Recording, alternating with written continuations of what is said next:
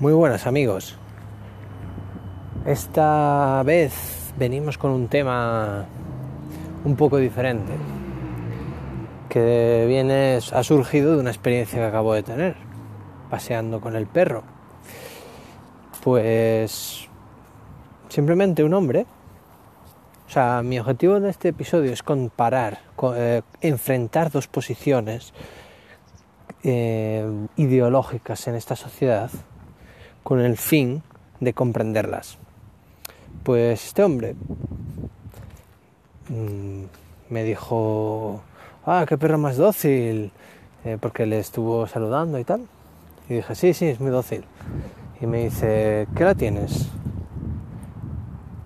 ¿De capricho? Y yo: ¿cómo? Y dice: sí, porque yo tengo dos, pero son para cazar. Y yo: sí, esta no caza nada. Y bueno, porque no es un labrador que no tiene esa habilidad. Pues bueno, no caza y me dijo nada, como capricho. Y vale, me pareció una interesante posición del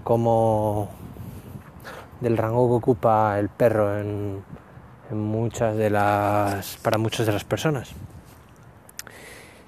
La función, pues otras veces me encuentro con personas que tratan a sus perros como si fueran seres humanos en muchas cosas.